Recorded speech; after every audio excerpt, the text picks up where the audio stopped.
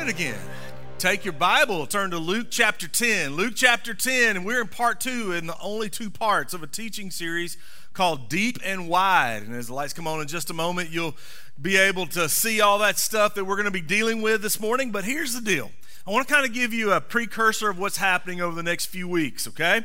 We're in the middle or at the end of a teaching series called Deep and Wide. We dealt with deep last week. We're going to deal with wide this week, okay? And this is all about what's happening in the life of our church over the next 6 months. This is our rally cry.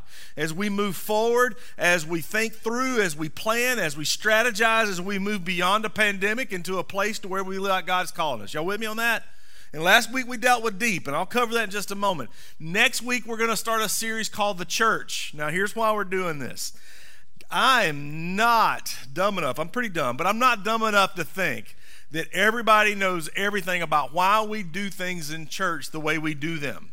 And so for the next 4 or 5 weeks, we're going to talk about what the church is meant to be like. Why we have elders, what are deacons, what are pastors supposed to be, how we're supposed to operate, why it's important that you have a say, what it means to have a church authority and deal with autonomy, and what it means to really focus in on follow through with the mission that God has given us. So we're going to deal with that because as we move forward with this deep and wide idea, it's important that we're unified. Y'all with me on that? Then we're going to have Palm Sunday, which is going to be a lot of fun. And then Easter Sunday, we're bringing all of our services together and renting out Innovation Amphitheater at Sims Academy. And so make sure you're there for that and bring as many people as possible. We packed that thing out last year. We're going to pack it out again this year. Y'all with me? This is a great springboard to share the gospel with our community and really come together as a church family. So that's what's happening over the next several weeks. So make sure you write all of that stuff down and be here. Don't miss. Now this morning, we're dealing with the idea of going wide as a church. Now, last week we dealt with deep, and here's what the whole clarification and understanding of what it means to go deep is that we don't sit in the shallow end of the pool, spiritually speaking, but we go deep into God's word. We go deep into biblical application. We go deep in compassionate relationship in the covenant family of Christ. We go deep in our understanding of God. And here's the point, and here's what we need to grab hold of. Many of us just stay right where we are when it comes to our faith, right? Some of us have known Jesus for 30 plus years, but we've never got beyond the blessing at the dinner table. God wants more for you. Not out of you, but for you. You understand that, right? He wants more. There's so much more. One of the things that's just like a heartbeat for me in ministry is I want you to grow and understand what it means to love the Lord with all your heart, soul, mind, and strength, and we dealt with that last week. But here's the thing.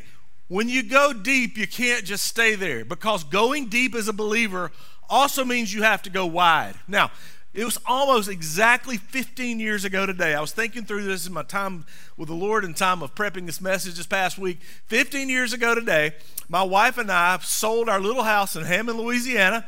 We rented the largest Penske truck we could find. We packed it up. Then we had to pack up my office and didn't consider all that, so we put a U-Haul trailer on the back of my very old, dilapidated Ford F-150. I asked my sister and an old buddy to come down. We packed our 8-week-old Caroline into a car seat. We put my son, who's 3 years old at the time, into the other car seat. My sister jumped in the passenger seat with my wife. They took off back to Georgia, and my friend and I drove all the way back and started River Hills Church. 15 years ago today, we bought a house and sold a house in 3 days with an 8-week-old, and I'm still married. But we left Louisiana to start River Hills Church with the idea of we want to see a church to do 4 things. We want to have a high value of truth. What does that mean? We believe here at this church that the gospel is the only reason to live. It is the hope of life. It is the presence in which we exist. We believe that the gospel and God's word are our core value. We believe it is the thing that changes everything. Then we also believed in the idea and we wanted to demonstrate authenticity in the church. What does it mean to be authentic? That means this. We realize at River Hills that you're crazy and jacked up, just like your pastor. And we need to create an environment to where people who are far from God can come in and be loved by the people of God. Make sense? We're not asking you to follow laws, we're asking you to follow grace. And we want you to be authentic here. We also said we want to be a church that's relational. Relationships are important, are they not? That's the sticky factor in everything that we do. It's why we have Thanksgiving dinner. That's why we have that friend that we have coffee with every week. We want to be a church that's highly relational, which means sometimes we go smaller in order to go larger. And then finally, we have a value of other people that regardless of your culture, creed, or context, we believe that Jesus has open arms for you here. And one of the things I'm very thankful for in our church and proud of is the multi-ethnic, multicultural flavor that we have. We want to go deeper in that, by the way. That's who we are. And 15 years later, it's wonderful to look out on this crowd of folks in the next service and what I see during the week and see that God has presented that to this community. I'm so thankful for that. But there's so much more to be done. Last week we dealt with the depth of God. But you can't go deep in an authentic way without going wide. Those two hold each other in balance. And we're going to go back to Luke chapter 10. We were there last week when Jesus gave us the greatest commandments, and we're going to stay there this week. Now, we're going to deal with a passage I've dealt with several times before. We're going to think through some of the things that we've dealt with before, but also I want to give you 4 principles that we're going to deal with straight out of the passage to begin to apply to our lives as this church goes deep and wide. Because here's the deal, like I said before, this is our rally cry.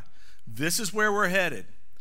We want to get you deeper in your relationship, but we also want to go to wide and let people know in this community and around the world that there is hope. Y'all with me on that? Even more so. Now, in Dubai, there is what they call the deep dive swimming pool. Have y'all seen this? They built a hotel around a swimming pool that is literally 196 feet deep. You go to can you imagine this? You go to the top floor and you look down. I mean, these buildings are massive, obviously at least 196 feet tall, right? And you can deep dive into this. Now, here's the problem with that, though, for a person who doesn't like to be in closed spaces, is that you can't go further outside than the walls of that hotel, and there's so much more that you're missing. And I feel like a lot of believers go deep, but they don't move beyond right here. Y'all with me on that? I also feel like a lot of believers go wide, but they don't move here and going deep into Christ. The two are vastly important for both of us in our pursuit of knowing Jesus. And so what we want to deal with this morning is how do we go wide? Biblically speaking, we've got the idea of what it means to go deep, but we can't negate God's calling to go wide. So let's look at what happens here. We're going to start in Luke chapter 10. We're going to go where we were last week. Notice what happens, starting in verse 25. On one occasion, an expert in the law stood up to test Jesus. Teacher, he asked, what must I do to inherit eternal life? Now, this is what we dealt with last week. Basically, how can I get to heaven? And Jesus says, what is written in the law? And he replied, how do you read it? He answered, love the Lord your God with all your heart, with all your soul, with all your mind, with all your strength, and with all your mind, and love your neighbor as yourself. Now, here's the point. He's saying, let the totality of your life, that comes from Deuteronomy chapter 6, we dealt with this last week, be Christocentric, be God-focused, be focused on him. And that was what a good Jew did in Deuteronomy chapter 6. We transition that to the New Testament. For those of you that know Jesus, that's your calling right there. Love Jesus with everything. Let your life focus around him, period. But then there has to be some action steps out of it, and he comes to the next commandment, the second greatest commandment. He says, love your neighbor as yourself, right? Now, this does not come natural to us, just like loving God with our whole lives. It's something we have to put effort into. Because loving your neighbor as yourself, some of us have been around some pretty poor neighbors, right? Some of us have been around some neighbors that we just don't like. We've been to Walmart before and realized loving your neighbor as yourself is hard, right? So how in the world do we do that? What does that look like? And so Jesus follows up with an illustration. Many of you have heard this before. He says this. You have answered correctly, Jesus replied. Do this and you will live. But he wanted to justify himself and says, and who is my neighbor? Now, for a good Jewish person, this is an appropriate question. Because typically Jews stuck with Jews, right? But there was a region just north of them called Samaria. And Samaria was a region to where there were Jewish people who married into non-Jewish people, and they were completely hated by everyone else. In fact, for a good Jew who was traveling north, they would walk around Samaria, not just so they couldn't be around these people. They despised them so much. And so Christ gives the illustration. He says a man was going down from Jerusalem to Jericho when he was attacked by robbers. Now, this was pretty normal in that day and age. To be attacked by a robber was something, it's why you didn't travel alone. You went with a group of people because robbers would hang out behind rocks and mountains, and as soon as they saw someone that was vulnerable, they'd attack them, rob them, and typically kill them. And notice what happens. In Jericho, where they're attacked by robbers, they stripped him of his clothes, beat him, and went away, leaving him half dead. Now, notice what happens. You know the story. A priest happened to be going down the same road, and when he saw the man, he passed by on the other side. Now, why did he do that? This is the priest. This is the person that's supposed to model this. Agreed? But he sees the guy who's half dead, another Jewish brother, and instead of going near him, he walks away on the other side. There could have been a lot of reasons. It could have been the thought that he may already be dead and he didn't want to become spiritually or ceremonially unclean. It could be he was scared because maybe the robbers were using that as a ploy to bait him into coming close to the body and they could attack him. But whatever it may have been, he walked away on the other side. Then, the next guy. So, too, a Levite who was also the priest's helper. These were supposed to be godly people. They saw him. And when he came to the place and saw him, pass by on the other side. But then notice what happens. A Samaritan, the person that the guy who has been beaten is supposed to hate, comes near him. And every inclination in the Samaritan's idea of living out what it means to have vindication and justification, every indication would be like, let him die. Right? That guy hates me. They've treated me and my kind as second-class citizens forever. Let him die. And in many ways, from a humanistic standpoint, he'd have been totally justified, right? But I want you to notice what he does. You know the story. But a Samaritan, as he traveled, came to where the man was, and when he saw him, it says he took pity on him. He had compassion on him. And that word pity means deep, deep compassion. He went to him and bandaged his wounds, pouring on oil and wine. Then he put the man on his own donkey, brought him into the inn, and took care of him. The next day he took out 2 denarii and gave them to the innkeeper. Look after him, he said, and when I return, I will reimburse you for any extra expense you may have. And then Jesus asked the question, which of these 3 do you think was a neighbor to the man who fell into the hands of the robbers? Embarrassingly, I'm sure the expert of the law replied, the one who had mercy on him. And he said, go and do likewise. Now, in my mind, this is the idea of wide. The depth, going back to Luke chapter 10, verse 27, love the Lord your God with all your heart, with all your mind, with all your strength, with all your soul. And then the wide, love your neighbor as yourself. They go together, right? And I would submit to you, if you're not loving your neighbor as yourself, but yet we say we love the Lord our God with all our heart, soul, mind, and strength, listen to me, we really aren't. If we're not loving our neighbor, we're missing the depth. You with me? So, what does it look like to go wide? Now, here's some action steps, yet some principles. And these are going to be somewhat shallow, and then we're going to circle around into the end. First thing I want you to understand is this. Be aware. Be aware. Now, what do you mean by that? What does it mean to be aware of what's happening around you? Go back to the text here, Luke chapter 10. Notice what happens.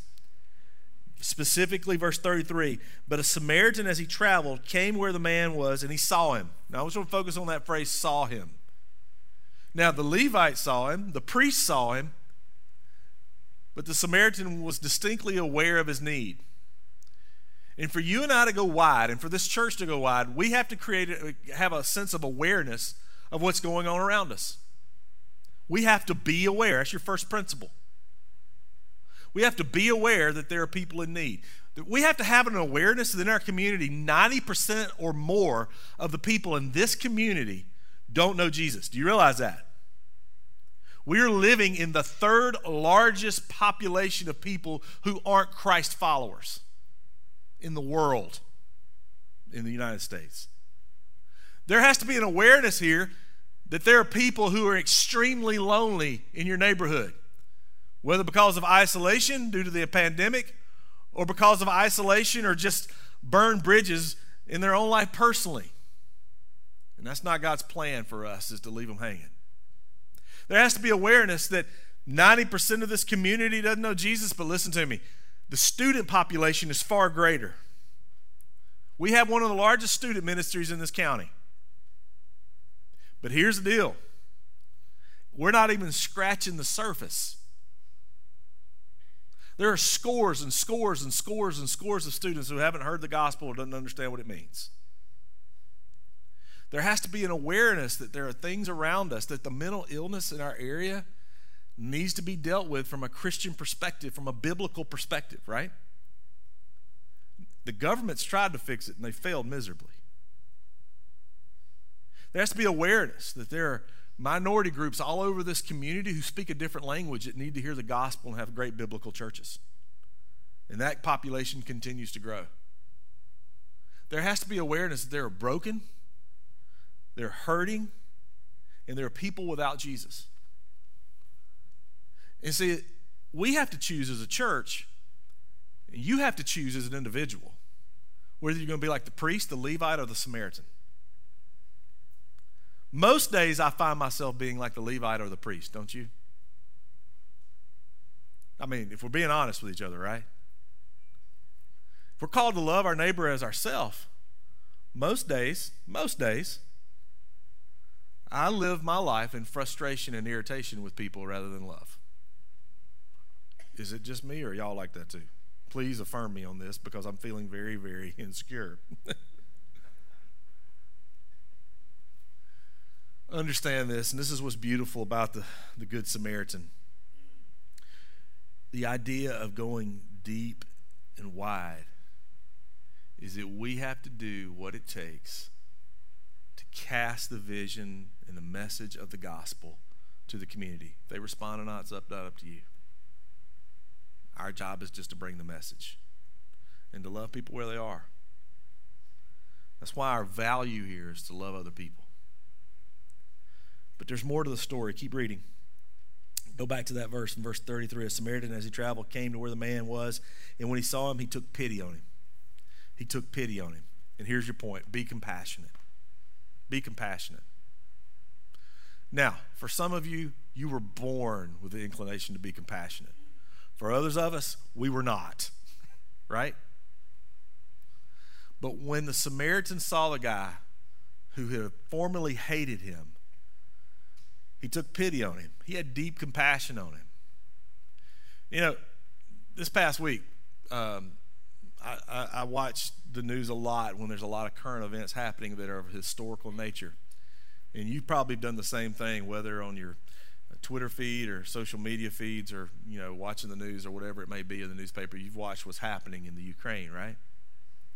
And has your heart broken? Have you had compassion? I mean, we all saw the tank roll over the car with an elderly person on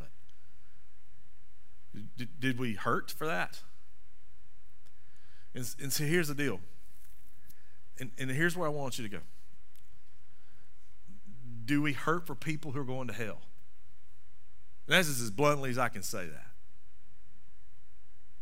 I mean, we hurt for people, and we rightfully should, for people who maybe don't have enough food or we're without. But do we hurt for people who don't have the joy of the Lord like we have? Does it break our hearts? You know, this is so representative of what the gospel is supposed to be, is that even when they hate you, you love them anyway. Now, Chip, where do you get that? Well, I think we first go to Jesus, right? He's hanging on the cross. What did he say? Father, forgive them. They don't know what they're what? Don't know what they do. That's the essence of going wide, is we got to love. But this next principle, this next point that we see in this passage is where the rubber meets the road. Because I don't know about you, having awareness is pretty easy, right? Having compassion and feeling bad about it, it's pretty easy too. Agreed? But here's the next step, and this is what's going to differentiate between you as a person who chooses to go deep and wide and a church that chooses to go deep and wide and everybody else. Because there are churches across this country and across this world right now that are praying for people and asking God to do great things. But only a handful are saying, I'm going to do something about it. And here's the point. Notice what happens next. He does this. But when the Samaritan, as he traveled, came to where the man was, in verse 30, and when he saw him, he took pity on him, and then notice what happens. He went to him and bandaged his wounds, putting on oil and wine. Then he put the man on his own donkey, brought him into the inn, and took care of him. Here's the point. He was intentional about, he did something. That's the difference between having a compassion that's human and a compassion that's biblical. There's an action that follows where they choose to be intentional. And that's what we're called to do as a church. And that's what you're called to do as an individual. Let me ask a question before we go on. That's your third principle, be intentional. Let me ask this question here. If you call yourself a Christian, this is just kind of something you do in your own mind, do you feel like it's your responsibility to share the gospel? Or is it mine or the leaders in the church? It's all of our responsibility. It's all of our responsibility. It's your responsibility to share the gospel with your kids, first and foremost. With your families, with your friends, with your neighbors, that's your responsibility. When we choose to say, I'm going to be intentional, we choose to say, hey, I want to see a difference being made in this community. If we believe in the gospel, if we say this stuff is real, we're going to go deep into it because this is the essence of why we exist. And we're going to go wide with it because we want others to know. Be intentional with it. But there's one more aspect to this. And here's where we go from the idea of making converts to making disciples. Now, I want to say this as a person who grew up in the rural South in the 80s, okay? In the 70s. Is that many times we find our faith wrapped up in events. Are y'all with me on that? I grew up in church, and we went to an event, and a guy preached a great message, and it pulled at your heartstrings, and immediately, any of y'all with me on this? You got up and walked forward, and you got saved like 86 times before you graduated high school. Y'all with me on that? Or maybe you watched the Billy Graham crusades, which I praise God for people like that, and they preached a message, and if you understand where I'm going, some of you younger guys don't get it, but they would play the song Just As I Am 58 times. And one more time, the vans are going to wait. And you came down. Those are great things. Then if you come from a liturgical background, maybe you were confirmed and you made sure that you went through that. Listen to me. One of the things that we've done in this culture is that we've created converts and not disciples. You follow me on that? Because anybody can have an emotional experience. I've been to Georgia football games and had an emotional experience before. I've been to a country concert and had a great emotional experience. Y'all with me on that? There is a distinct difference between being a convert and being a disciple. I am converted to like Breyer's ice cream. Y'all been there, right? But to be a follower of Christ is something radically different. Matthew 28, verse 19 through 20. Jesus makes this statement here. He says, go and make what?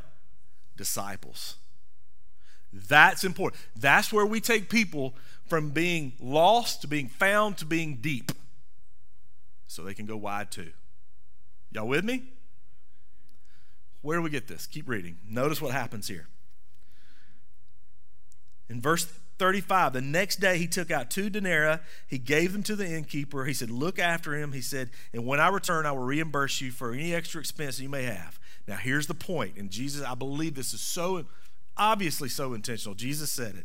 Making sure we understand this. You be aware. You be compassionate. This is what the church is called to do. We be intentional with the gospel, but then you be there for them. That's why this new series we're starting next week is so important as we become the church. You don't leave them hanging. Now, sure, there are going to be times where people come to know Christ and you never see them again. And we're going to trust that the Holy Spirit does his work. But as a body, you be there for them. You get them engaged in the body of Christ. You get them engaged in a nurturing life group or discipleship group. You get them engaged in growth and help them learn what it means to follow Christ. We don't leave them hanging, guys. We don't do an invitation and call millions of people forward and then just say, good luck. You got to grow them. You got to be there for them. And the thing that's so beautiful about the tale of the story or of the Good Samaritan is this, is that he continued to be there for this guy. in the midst of everything that's going on. We are called to care for, to make disciples, not just converts. So here's the question we want to deal with this morning. How are we going to do that here? How are we going to do this as a church as a whole, and how are you going to do this as an individual? Now, we laid out last week our vision over the next 5 years. We want to plant 10 churches. We've already got one going in Santiago, Dominican Republic. They're about to spin off another. That's great, is it not? We want to see 100 people baptized a year. Now, I hate putting numbers on stuff like that because God may say, no, you're only going to get 10, and that's fine. We're going to work real hard, though. We're going to work real hard to hopefully over the next 5 years see that many people come to Jesus, because here's the thing. In the next 10 years in our community, we're going to see a 40,000 person or household increase in this community. Multiply that times 3. That's 120,000 people, right? They're going to need Jesus. So we want to see that. And then we want to see 1,000 people go deep dive into discipleship. We have more small groups than we've ever had before. If you're not in a small group, there's no excuse. You need to get engaged with those things. We have men's groups, women groups, kids groups, student groups, every type of group. We got a virtual group starting. I mean, here's the thing, man. Get engaged and grow deeper.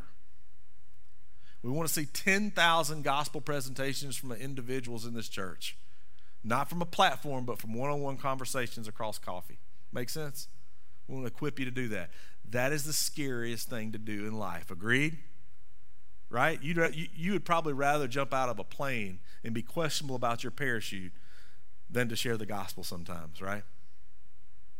But we want to equip you to do it. If you know Jesus, you have a story. Start with your kids and keep going.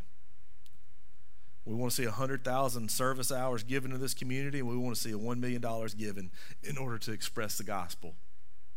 That's our vision. That's how we're going to go wide, and that's also how we're going to go deep. Y'all with me?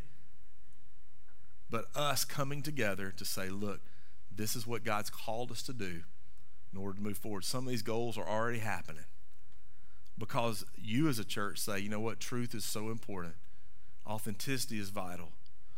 Relationships are encouraged and important to us, and other people are valued. Y'all with me? So here's the thing. Let me give you a couple steps of application, and we'll get out of here. So here's some next steps for you to take on you personally, and we're going to do something in a minute to really encourage this. Number one, here's the point. Get to know those here. There's so many new faces, so many new people walking in our doors. Get to know the people here. If you see somebody you don't know, you may be an introvert, grab an extrovert and go with you, okay? Shake a hand. Grab me. I don't know any strangers, all right? But get to know somebody. Maybe make it your goal every week. I'm going to meet somebody I don't know and do my best to remember their name and say hey to them the next week. Sound good? Second thing is this. Share with those there, meaning outside of the walls of this church, share with those. Your friends, your family members, your associates, and your neighbors. Invite them. Share with them your story. Nurture relationships. Begin to pray for them. And ask God to soften up their hearts. And then there's a third thing. Pray. Pray for God to do great things. To bring about that gospel healing in people's lives. Y'all with me? In 1806, one of my favorite stories was a group of 5 students from local colleges in Massachusetts came together in a grove of trees. And their objective was this. They were going to get together, these 5 guys, and they were going to debate theology. Now, it's not something we do now. We just make fun of each other on TikTok. But they came together, and they debated theology. And while they were there, a big storm came up suddenly, and they were able to find refuge underneath a bent-over haystack. And during that storm, they began to pray for missions. So they were debating and talking about how to do missionary work and theology in places in Asia, and they began to pray then in that moment in 1806 that God would do something great. And out of that what we call the haystack revival, in that moment, the modern mission movement started.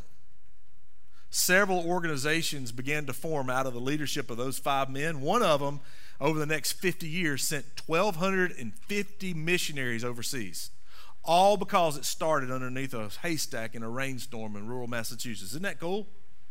And if you want to see revival happen in your life, In this community, it begins that we get underneath the haystack and begin to pray.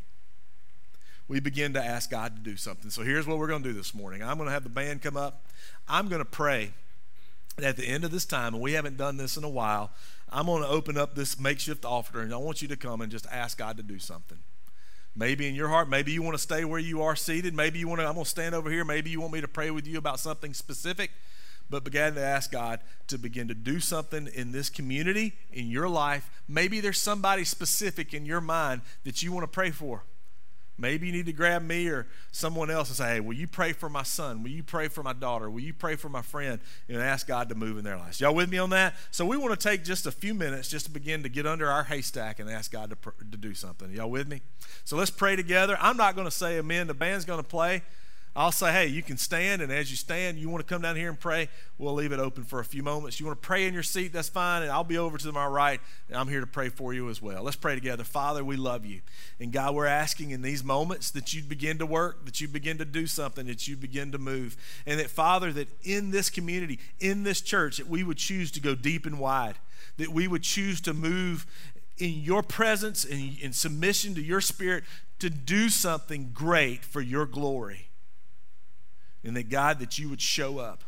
You convict our hearts to be equipped. We convict our hearts to go deep, and that you'd move in our minds to fully grasp who you are. That, Lord, that we would gather up in our whole soul the presence of your gospel. That you would move in our schools, and the kids would come to Jesus. You'd move in our neighborhoods, that adults and families would follow Christ. That you'd move in our own hearts spiritually. That we be convicted to do something. Father, we love you.